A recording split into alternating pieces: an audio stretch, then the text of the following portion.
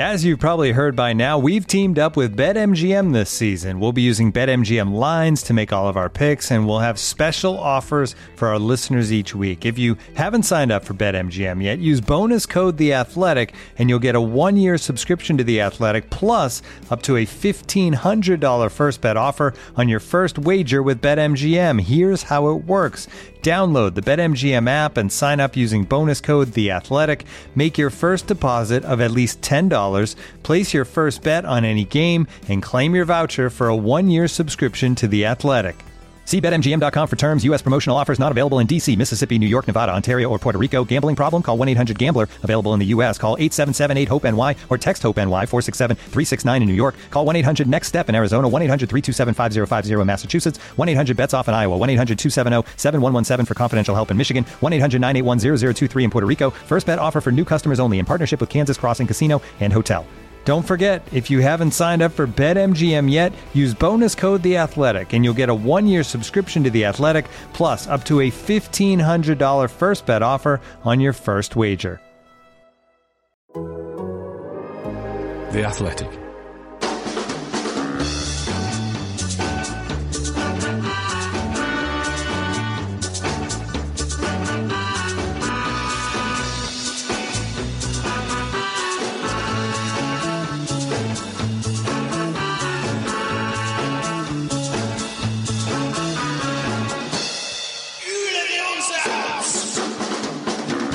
Hello and welcome to From the Rookery End. It's DCW here. Adam Leventhal's having a very, very well-earned few days off after, as I'm sure you're all aware, it's been quite a few days in Watford land. So instead of his normal Thursday newsy update pod, because you've basically already had that twice this week, Adam Leventhal's got something a little bit different for you. We've got a very special interview with none other than Troy Deeney. Now I know Watford fans have heard more from Troy Deeney than anyone else. You would think there's probably nothing about his story that you don't know, but he has written a book, which is out now, came out yesterday, and there is actually a lot in there that is really fascinating, really interesting, lots of new information, lots of interesting perspectives on stories that we may already know. And Adam had a chat with Troy last week to mark the release of the book and to just catch up with him, really, ask him about how he's getting on at Birmingham, his new life, how he's adapting to life in the Championship at his boyhood club. You know, talk about some of the ups and downs of his time at Watford, some of the times that he nearly left, surprisingly, really, really close to leaving on a number of times, closer than I think any of us realised. And there's loads of other stuff in there as well. Bit of chat about how it kind of ended for him at Watford and some of the behind-the-scenes stuff this summer, last season as well. There's loads to enjoy. If you want to read the full piece, you can, of course, read it at The Athletic. You can get a discount just for From the Rookery End listeners by going to theathletic.com/Rookery End. You get 33% off an annual subscription. You can read the full interview there. But I must also point out that this interview was recorded whilst Troy was in his car. So forgive us if it sounds like Troy's driving down a motorway, if you can hear cars driving past or whatever. It's not too bad. You can easily hear what he's saying. But just to let you know, that's where the interview took place. Troy's a very busy man, but he pulled over just for Adam. So let's get into the interview now. Let's hear from Troy Deeney with Adam Leventhal. Adam started off by asking Troy, quite simply, how's he getting on? He's all right, mate. He's all right. Just getting used to new surroundings. I know, like, I'm home in terms of being in Birmingham, but the day-to-day life is actually really strange, really surreal. I was spoiled at Watford, let's put it that way. We had, as you know, the training ground is lovely.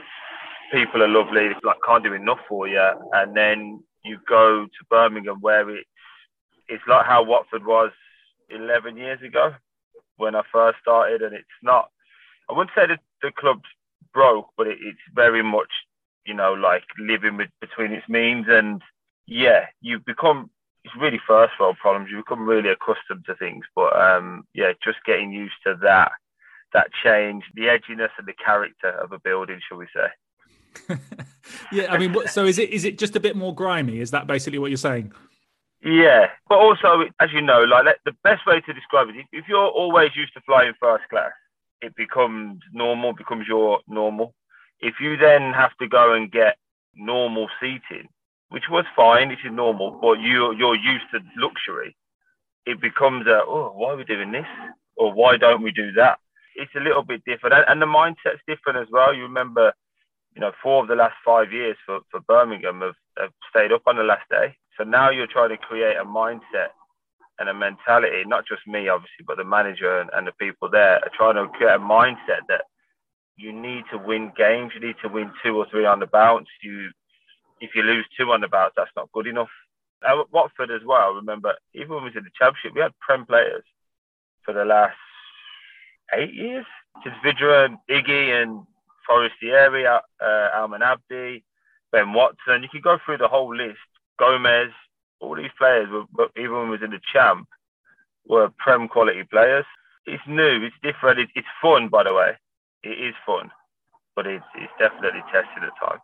Now, obviously, you're now, as it was always going to be, a published author, of course.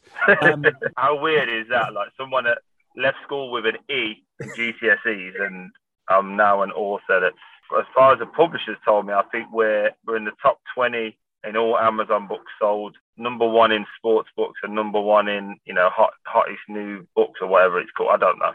I'm not that way inclined, but apparently it's doing really well, and it's quite surreal. Proud but surreal. And hottest cover photo as well, by the way. How long did that take? How long did that take? Is that the one that you went, yeah, I like that one. That's me.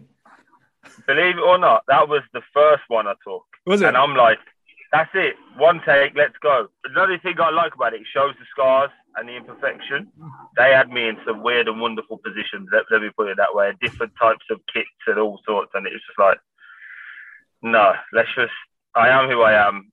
I'm not going to be Brad Pitt. I don't want to be Brad Pitt. Let's just show it as it is. It took a long time to do, but I'm very proud of the finished article. And obviously with the help of Ollie Holt, I've managed to, I think, tell a story from, I didn't ever want to come back, by the way, as like tell it from an older man. Oh, when I was a kid, it was like this. I'm trying to tell it from the kid's perspective looking out. I don't know the opposite to a bird's eye view, but like a worm's view, maybe, like looking up at a big world. And this is how I saw it. No, I think it's good. Did you enjoy it? Did you enjoy the read? I did enjoy it. Yeah, I thought it was a very interesting perspective on a lot of different things. The one thing that struck a chord with me in particular was sort of your relationship with your father, and then seeing him ultimately die in front of your eyes, and that is a very difficult thing to sort of have to deal with. But obviously, that it also deals with a very harrowing time at times for you as a kid, seeing some brutal things. Let's be brutally honest. It was very interesting to get that sort of take on your foundations, because as we are both now, we're both parents. The most important thing is our kids, and you want to make your best for your kids, and you try and correct the wrongs of your parents ultimately, because they've had an impact on you. So, I mean, was that something that did you find it a cathartic experience? Was it helpful? You know why I'm laughing? You're the third person that has said cathartic. Oh, right. Literally, on the third person who used it, I went, what does that mean? I had to get the guy to break it down to me. So now when you say it, I'm like, oh, I know what that means. Yeah. Do you know what it was? It was because my mum helped a lot as well. So again, from me looking at it, like the first instance that happened to me, I was 9 years old. Now, if you ask a 9-year-old to give you a picture of a story, it's got to look really imaginative and spectacular. And how I remember it, with some gaps in there, my mum was able to fill the gaps and able to say, well, this happened and this happened. And I think that's why the story is really more authentic as well, because I got to see my mum and appreciate how much trauma my mum's actually gone through, because it's never really been spoken about from a family where we don't talk. So never really, although we knew my mum was going through pain, I've never seen her go through pain. I've never seen her cry. I've never seen her sit around and feel sorry for herself. She's just not that woman. So to see her express it, and what I did as part of the process was drove around all our old homes. When we drove through, I remember like playing outside our flat that we lived in, and it was massive in my eyes. It was a really big green. I was 8 years old. I go back there now, and it's like I got a bathroom that's bigger than that. It's just stuff like that. As a kid, that was my Wembley. It was so big, it was huge. And then you go back, and my mum's like, well, there was 4 of us in that house, and it's only a 1.5 bedroom. And it's like, wow. And she got through it, never complained, and tried her best for us. So to see my mum, to see that kind of release from my mum and the emotion that she showed gave me huge empathy, to be totally honest with you. Made me just feel like, I've always called her my angel, but now I was like, wow, you went through an awful lot to get us to the situation where we're at now. So eternally grateful. Can I ask you one question? Sorry, I know you're interviewing me. No, go ahead. But do you feel like once you've read the book, you understand me a bit more? Like a lot, like from like, my, what people call outbursts and the way I am over the course of time. Do you understand who I am a bit more now? I think so, yeah. You're always going to be influenced by the things that are currently around you. And being a footballer who's earning millions of pounds, that's always going to twist your melon and make you slightly different to everyone else.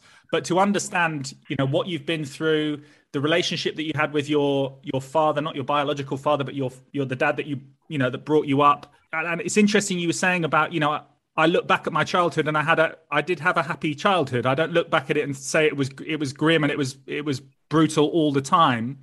But having to deal with some of the things that you saw, I think it does sort of, we all know, and it's the same for everyone. You compartmentalize things in your mind and you shut them away. And sometimes the way that you react to situations, especially like, I'll be brutally honest myself, when my dad died, you drink too much, you party too hard, you try and shut things off. And that's obviously what then got you into the situation that took you into jail. But to answer your question, yes, it does. And I guess the frustration from my point of view sometimes is when you lose a parent, you've still got your mum there, which is obviously great, but you miss out on being able to ask them the questions you would like to ask them as an older guy, to be able to say, how did you deal with when I was a kid, and all that sort of stuff. Do you find that as well? 100%.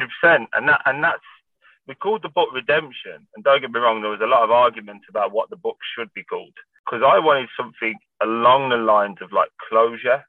And again, you're a wordsmith, you're better at words than me, but something that encapsulated closure. Because for me, it's like, how many interviews have not only with yourself, but loads of people have done interviews, and we could be talking about socks, and somehow it'll go, well, you went to jail in 2012. And, it always go back to that. And it's kind of like, with all of the questions and all the topics that I speak about, here it is. Here's my perspective. I'm not trying to offend anybody. I'm just trying to give you what this brain and mind does and how it processes things. I'm not saying it's right.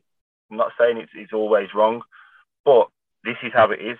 And, we've had discussions, haven't we, privately, like some of the things that come out over Watford over the time period. Like, I didn't have anything to do with those things, yet it was always perceived that because I'm big and I'm loud, I must have this standing. And I think the best way to describe that, if that was the case, I'd still be there. So if I had this big power over them and like, I'm staying till I retire, I would still be there. Over the years, I've had to be resilient and take a lot of swords in the back just because you want to respect your employers. I have a great relationship with Watford and kind of moved on from what we were talking about, but it's similar to what I'm saying, is that you're never able to come out and go, well, here's the full truth, or here's the truth from my perspective. At times you have to hold it, keep your mouth closed, and as I say, take the spears in the back to keep moving, because the greater good is for that. You'll cause more damage by going into a he said, she said. Yeah. And I suppose that, the nature of publishing, and I've been involved in publishing myself, it has to stop somewhere. So it's not right slap bang up to date. You can't necessarily tell everything that happened in the last couple of months or whatever. It's only a month since you left Watford. Yeah.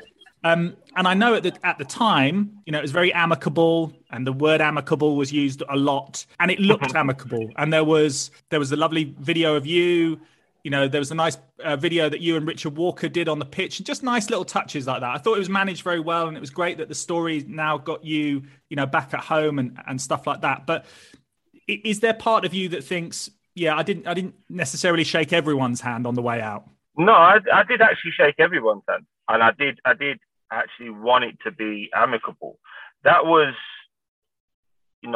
one of the things that we all had to make sure, I think, was sorted, because I don't like, when someone leaves the club and they go, oh, it's great, it's amicable, it's great. And then 6 months down the line, you go, well, here's what really happened, and the big exclusive. And that's not me, mate. You've known me for too long. I'm a straight down the barrel kind of guy. Give you both barrels. Sometimes it's not nice, sometimes it's great. It's just one of those things. For me, I knew the book was coming for a start, that Watford knew it was coming. They know I have the platform of TalkSport and The Sun and all of that other stuff. But I was like, as long as you don't say anything that's completely off piece, or, try and blame Troy for anything that's gone on in the past, then I'm fine. I'm a big boy. I've done really great things at Watford, and Watford have done really great things for me. So why get nasty? Why get into in this particular instance, Troy did this. Okay, but in this particular instance, Watford did that. And we go into a tit for tat, and the only people that benefit from it, sorry to say, is like you guys, the journalists. Yeah. So is every relationship perfect? I'm with a missus now, love my missus to death. Yeah, perfect. Still argue, we still disagree on things, but ultimately you're working for the greater good. And I feel like my time at Watford started off rocky, which has been well documented, but from me coming home in 2012 onwards, it's been pretty seamless. Mm-hmm. Have I said the odd thing in an interview and got sent off in the odd game? Yeah, but over a 10-year stretch, I'll take that. I'll honestly take that. So I was probably sent off 3 times. It's probably about the same time as Angelo, and he was there for 3 years. or the kid that we got from QPR, I can't think of his name now. Samba. Oh yeah, the centre midfielder. Yeah, who got sent off twice in 3 games or something like that. So over the time period, it just become one of those games where I think it had run its course. People will always argue, oh, he could have went here, he should have went then, and I'll always know, and the people there will always know what I did for that place. And the proof will be in the pudding moving forward, won't it? 5 years from now, 10 years from now, whether I left a lasting legacy or not, that will be, to be decided. Hopefully I'm still around. I'm talking like I'm about to die, but do you know when people I think it's more for people to talk about when you're not there. Have you sorted out what is there going to be a testimonial? Have you sorted that out yet? I believe so. When, how, why, I don't know. But I know that is something that they wanted to give me. There was talk about it being last year, COVID time. Me and Maps were going to have like a kind of a joint one, really. Yeah. I think Maps was having like a dinner and a few little things that would have done it. And I think I was going to get the game towards the end of the year. But obviously COVID hit. And then naturally you put that on the back burner. And this is something that kind of frustrated me with fans as well. It's like, second we got relegated against Arsenal, it wasn't the Troy Deeney show at that point. It was the shit, like your Lynette's, your Sharon's, or fucking the girls that work in the back. Oh, fucking how many of them are going to get sacked? And that's why, when they put me in front of the camera, it was frustrating because I had to firm it. I had to be the one to do it because nobody else wanted to. So even when you go out and you try and be honest and go, look, like, it ain't about us. It's about these other people, and they're saying, oh, well, you're going to retire or are you going to move on? It's like, this ain't the time or place to be talking about that. There's bigger implications from COVID itself plus relegation that financially hits the club. And the player will always be fine. I'll always get my money. So will Etienne Caputo, will however many players you want to go through. The staff are the ones who lose out. The people, the heartbeats of the club, they're the ones who lose out. And that was the message I was generally trying to get across, because for weeks leading up to that, they're conversations you have with people. The people that clean up, they're going, oh, I hope you guys win today. No, we're going to try, but well, if you don't, then we're out of a job. Yeah. And when you've had that relationship with people for nearly 12 years, that's when you go, oh Jesus, like there's a huge responsibility here. Not just if you win or lose, but there's life implications off the back of it. Sorry, I went off on a bit of a tangent there. No, not at all. No, interesting. One line I liked in in the book. I like a lot of lines, but one of the lines I like is the chaos of Watford had become normal, and I'd grown accustomed to it. Can you just sum up what it is like? And I know you've got a little bit of a sort of a contrast now with, working at Birmingham, but how would you describe how it works at Watford and why you call it the chaos of Watford? Because the chaos is in no way, shape or form, or no manual do you sack 4 managers in 1 year and get promoted. There's not a manual that can get you to figure that out. The chaos of it is, I've got to be careful on what I say because I don't want to make any issues, but certain things would happen, let's say, and they would never get out into the press. And it would be like, what are we doing? Like, how has this happened? Here's a perfect example. Here's one example that I can give. I won't get into trouble for this. But you look at the Will Hughes situation. How did that manifest itself into that? They're the kind of things where it's like, well, how did we get to this situation? Yeah. Why wasn't that figured out in the off season? Do you know what I mean? Even if Will was going to go, or I could use myself in a situation when they thought they were going to get rid of loads of us after the relegation. Why wasn't it sorted out before we came back? Because we all come back under the pretenses that we're going to play and we're here to play. And then we won and it's like, oh, by the way, that's all changed. That's the chaos in which, I mean, like, there's no organisation like in football. And this ain't just Watford. This is football, by the way, that people wait until the last minute and go, yeah, go on, we're going to change our mind. Oh, by the way, we didn't get rid of you like we wanted to, but please give 100% for us and go and win us a game. And it's like, so I wasn't good enough a month ago, but now you want to offer me a contract, let's just say.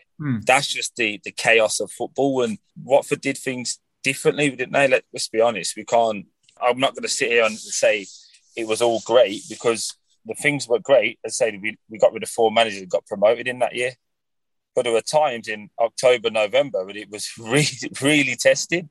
Yeah. Really testing when we go to play Fulham away and you're hearing rumours that if we lose this, Slav's gone.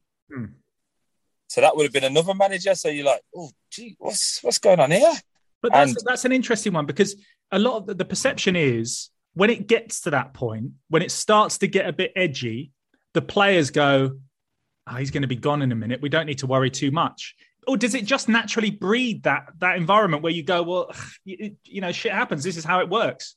Well, what was I? I was 11 years. Was it 15, 16 managers? Coaches, managers, however you want to something like that, word it. At some point, you go, it's just kind of the way we do things. Yeah. You don't mean it negatively against Gino and Scott because they do great things. Look at the players we've unearthed.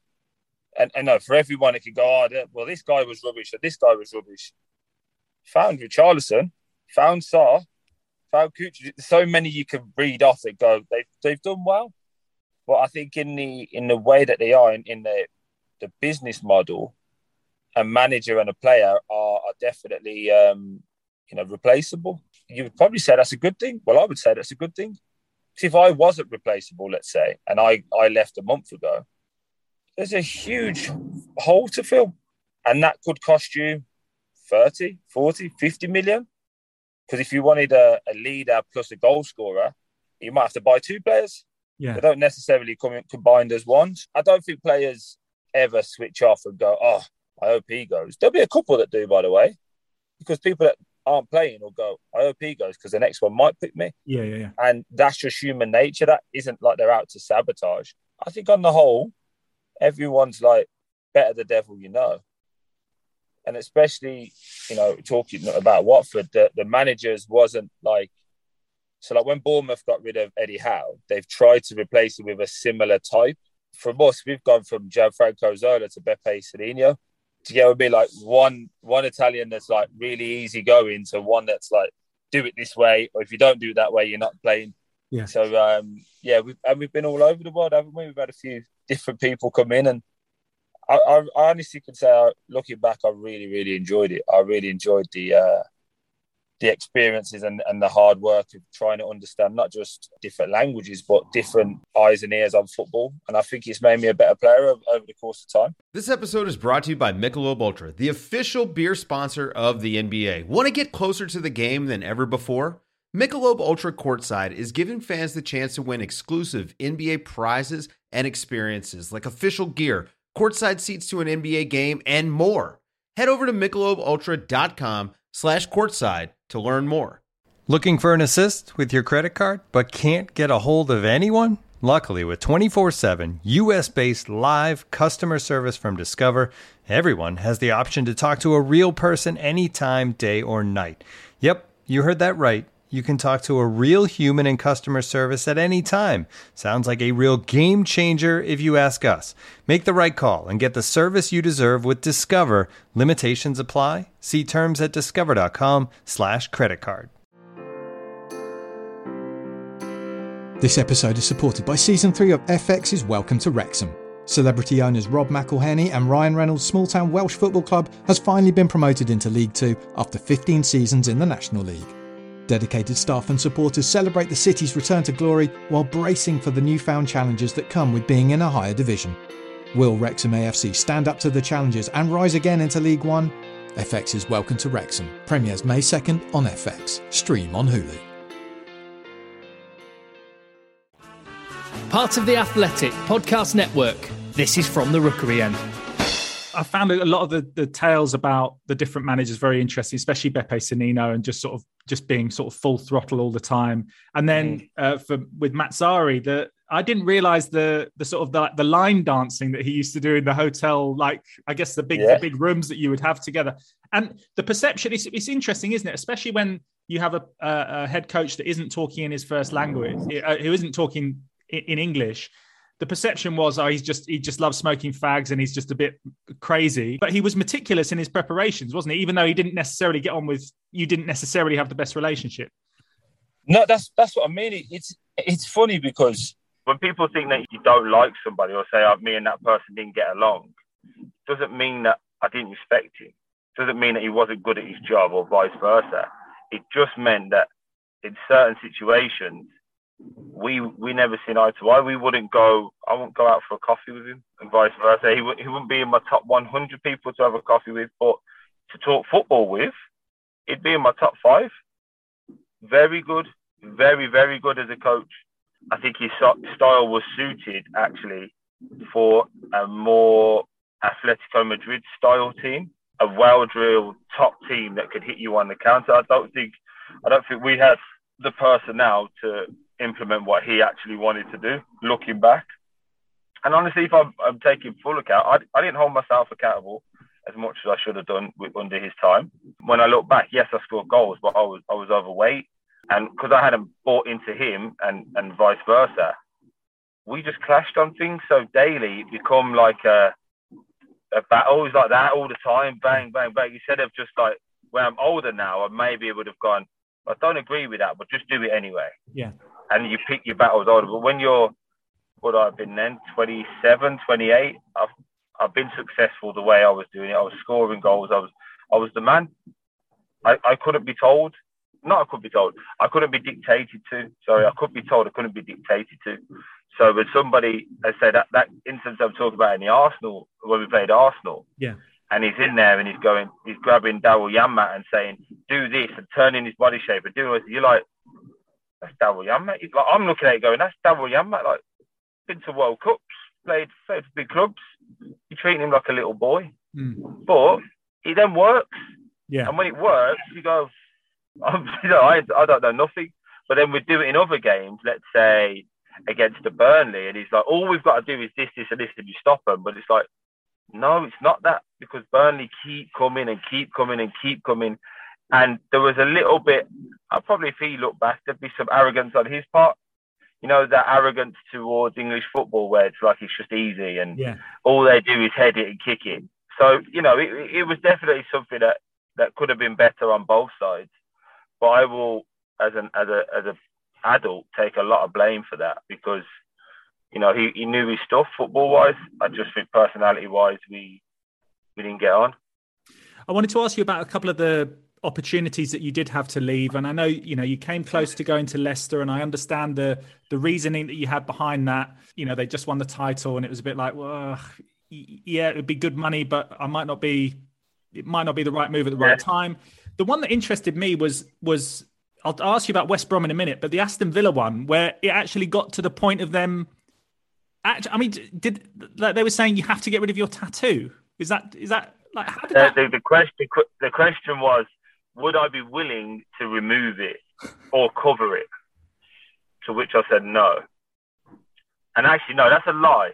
I said no the second time. The first time was, depends how much money you're paying. That was the first response. That was my agent telling that story. Because what I did within it, again, I didn't want it just all to be Troy saying it and Troy's recollection, because then it could just be, let's say if I said, well, Adam Leventhal offered me $100,000 to do an interview, let's say, you could say, I go, no, I didn't. Yeah. And it's just you versus me. I don't like that. So I had some input, and that was Simon that said that story, actually, because I was never going to mention it, just because, me and the Villa fans don't exactly get on too well. It was that. So in the year I came home in 2012, Gianluca Nani offered me a deal, basically said, we'll give you the same money for 5 years. And this is like 3 weeks after I came home. And I was like, not for me kind of thing. Let me just get back into football, blah, blah, blah. But one thing that people don't understand and maybe think I'm being arrogant when I say this is, when it comes to business, I'm a smart individual, especially football business. So we'd already had the conversations while I was in jail with Simon about, what if Watford got rid of me? Where would the plan go? If Watford didn't get rid of me, how would the plan go? So we had A, B, and C covered. So once I come out and within 10 days I scored that goal at Huddersfield, we knew an offer was going to come in, because that was, from a business perspective, the best time for Watford to try and get me, because they could use the, we've done you a favour, we've stayed with you, all of those kind of tactics.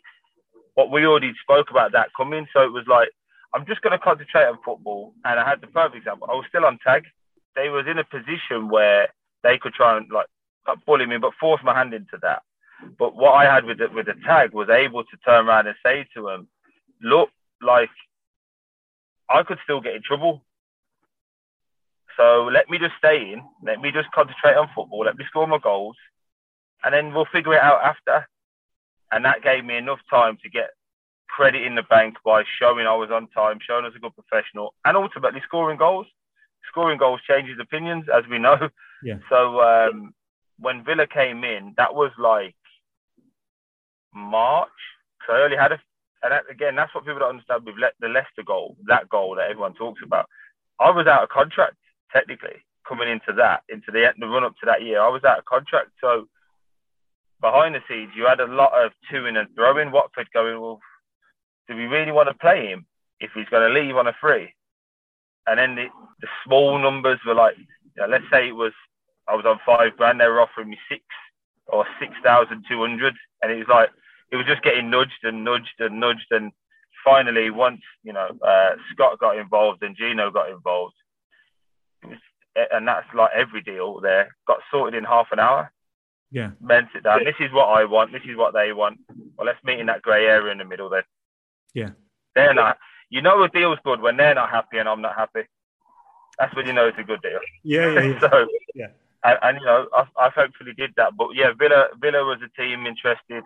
Celtic were interested. Over the years, we've had Leicester, Tottenham, Arsenal, all sorts of teams have come in, and from a PR perspective, there was going to have to be a lot of work to keep everybody happy. But we got there, and I'm very grateful for everything that happened at Watford. The West Brom one I mentioned because it followed on from the interview that you'd done on the pitch at Arsenal, which you spoke about, and you said, look, it may well be my last game. And then the sort of the nudge on from that was, oh, well, Watford might want to get rid of me. And you sort of felt that was a little bit ruthless. But I wanted to sort of look at it from both angles. Did you think, well, no, I'm a Premier League player, I'm going to get myself back up into the Premier League, and that's where I belong? Honestly, I felt like I'd let everybody down. I got injured at the start of that year, so you know how cocksure I am of myself.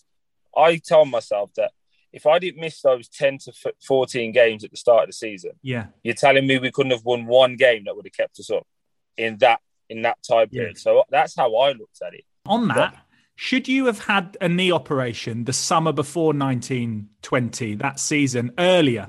No. That happened in pre-season. And do you know who done that to me? Of all the players we've got, do you know whose tackle hurt me? Domingos Quina, the smallest player you could possibly think of. Oh, no. Yeah, so I was turning away from him and my knee was planted and his knee went into the side of my knee and snapped the bone back off it. So, like, one of those things could happen 50 more times and the bone would never snap. Right. It would just be a bit of bone bruising and we carry on. And that's what we put it down to at the start. Bit of bone bruising, carry on. And we played QPR because we always used to lose them, didn't we? They were going into the season. We had one more friendly game. Yeah. We always used to lose that game and everyone would be like, oh, we're rubbish. We're going to get relegated. And it was like, relax. We're still getting, our arses handed to us in pre-season and they're tapering down. Yeah. Start of a new season. You felt that it had got to the point. No, so again, these are things that go on in the background that, people don't know. But Si had already been approached by Filippo at the time, basically saying, look, if we lose, he's going to have to go. Right. And the frustration for me was probably similarly to last year, really, that, well, if I'm going to go, that's fine. But before the last game, you want to tell me that, like, you're piling on more pressure. Like, if you don't win this, you're gone. Yeah. And then similarly to, like, last year, when it could have been a conversation where, like, look, Troy, we want to keep you, but your wages are high. All right, let's restructure. Let's have that conversation. Because as I said, I'm doing all right. Financially, I'm all right. So I don't need to, like, turn around and chase every penny. I'm a Blues fan when, like, Zigic was on 70 grand a week and the lads were the Championship. I've saw that. I never want to be that person. Mm-hmm. But I'm also not going to just give you my money back with nothing on the back end, whether that be years or a coaching role, or there's so many things we could have done to extend and bring it down, and it could have been a lot easier for everybody. But I just think it was one of those business decisions at the time where they were like, "We're going to get rid of you," and I was going on loan to start with, because I nearly went to West Brom 2 years before that. When Sturridge went, I was more or less gone then. That was in January. This is the wild thing. I was still starting for Watford at that time. Before you know it, like, I'm having calls and meetings with West Brom at the Grove. Watford has said we could get you. It's the year they ultimately got relegated when I scored past Fozzie, the chip. Oh, that yeah. year. Yeah. That was a couple of weeks after we ended up playing them. I think Pardew was the manager, I believe. It was Pardew that was the manager. But, I've nearly left on so many occasions. So even when this one happened, I was like, oh, okay, yeah, I'm leaving. You're never going to see it through. And when we went to West Brom, I went up there, met with the manager. I got my number. It was done. It was more or less done. And they were playing Chelsea on the weekend. And I'd met them on a Thursday or Friday. It was literally before the game anyway. So it was literally a handshake and let's get the game done. And then we'll do it on the Monday. No problem. Monday comes, no call. Tuesday, no call. Right, Watford, what am I doing here? Because I'm fit and ready to go. And under Ivic, I wasn't at that moment. I was still away from the squad. And it was like, well, what are we doing? Because if I'm going, let's get it done. If I'm staying, let's get started, because I'm just losing days and days. And the team were getting fitter and I was playing catch up the whole time. And the one thing I've never had, and it is a bit of a frustration, is if I've ever been injured, I've never had we'll let him play 45 minutes, and then we'll let him play 60, and then we'll, in the 23s games, and then we'll put him in. Whenever I've been injured, there's been some form of crisis. So it's like the second he starts running, 3 days later, if I start running on a Monday, I'm involved on the Saturday in some capacity. And it's like, you don't expect a fan to feel sorry for you, because they'll go, well, if you're fit enough to be involved, you got to do something. Mm-hmm. But I never had that, that period of like building back up into it. And I think ultimately a lot of games were missed over not being managed back in properly at times, because I think it was the year we got relegated, wasn't it? I was injured, and then I think I'd ran 2 days and I was on the bench against Norwich. Yeah, so I ran for 2 days and it was like, right, you're on the bench, you're travelling. I'm like, okay, I haven't actually kicked a ball yet. Yeah. Like, I literally hadn't kicked a ball full force. And I remember the incident that you mentioned in the book about the situation after Burnley, when you had a row with the fitness guy that worked with Kike. No, that was Southampton. Was it at Southampton? It was at Southampton. Do you remember okay. when we were winning, they got an equaliser? He brought on a right back, Forquier. He brought him on, and then they scored the free kick and it was 2-1. And it was the second he came on the pitch, and it was one of them when like you just know the camera's going, where's Troy? Because I remember, I think you came on against Burnley. You needed 45 minutes, and it was like he's trying his nuts off here, but it's tough, and it's Burnley, and they're just throwing punches. Because what it was Southampton the game before. No, the Southampton was the game after, because he got sacked after the Southampton game. The Burnley game where you come on and apparently had a bit of an argument with the fitness guy. You wanted to do some more running, and he'd said, "No, you're not. You haven't played."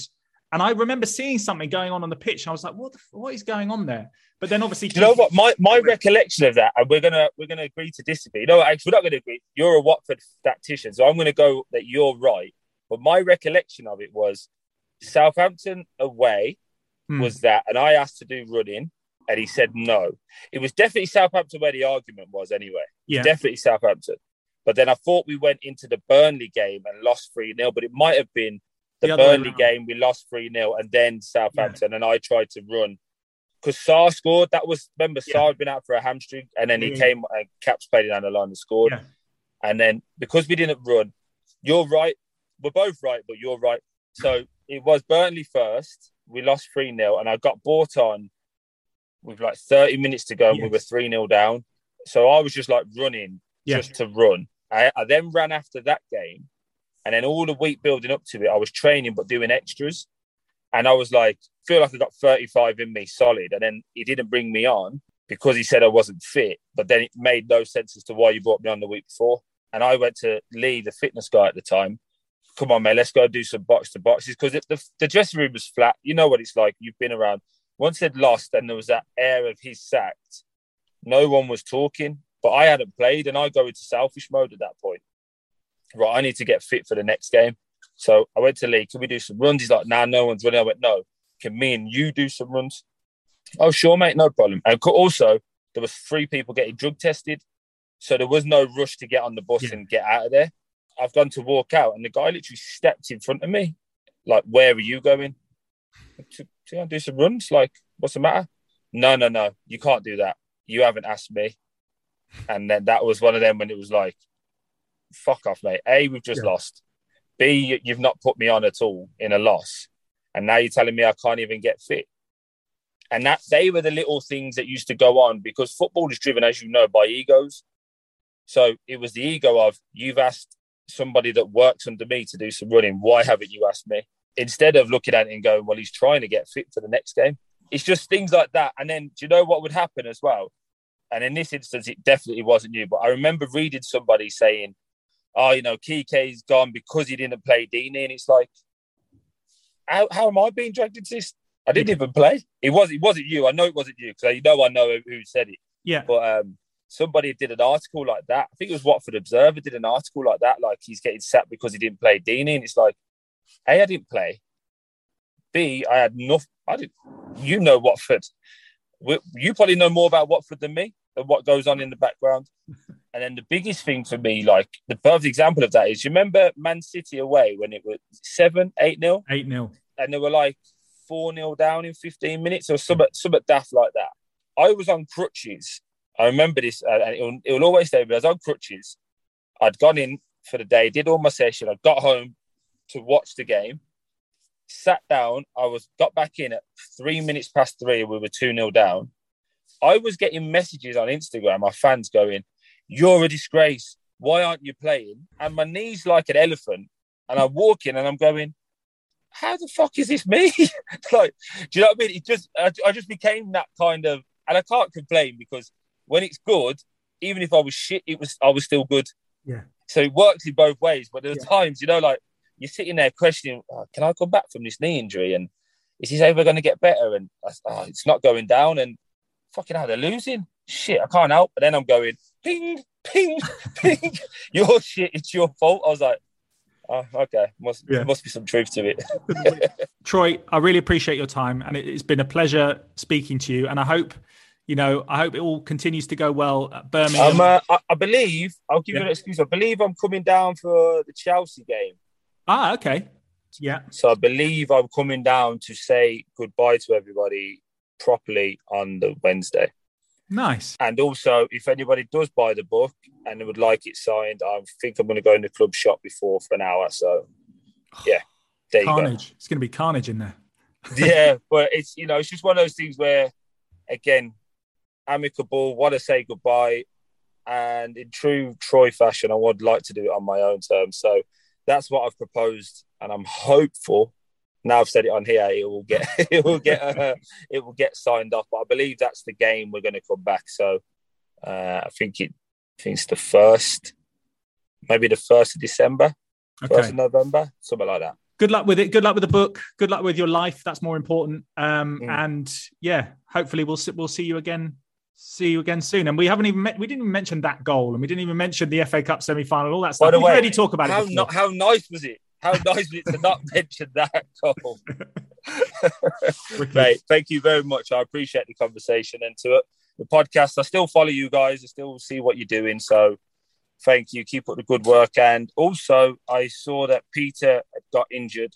I have messaged him already, but I'll say it on here. I hope Peter gets well, because I think he tore his quad for 4 or 5 months, isn't it? So it's a shame. I think he's a real good player. But the squad is big enough now to deal with him not being there. So hopefully Imran can kick on. And, I'm still a fan, mate. I'm still a fan. Nice one. So, yeah. All right, Troy. All right, guys. Take it easy. Mate. Bye-bye. All the best, mate. See you later. Part of the Athletic Podcast Network. This is From the Rookery End. So there we have it. Troy Deeney, Watford's former number 9, with Adam Leventhal, our very own. If you want to read the interview in full, you can on The Athletic. And if you're not a subscriber already, you can get a 33% discount just by going to theathletic.com/Rookery End. We'll be back next week. I know it's the international break, but there's plenty to talk about.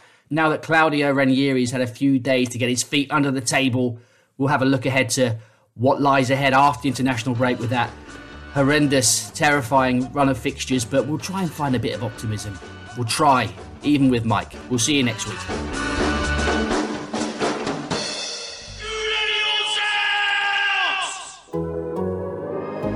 The Athletic.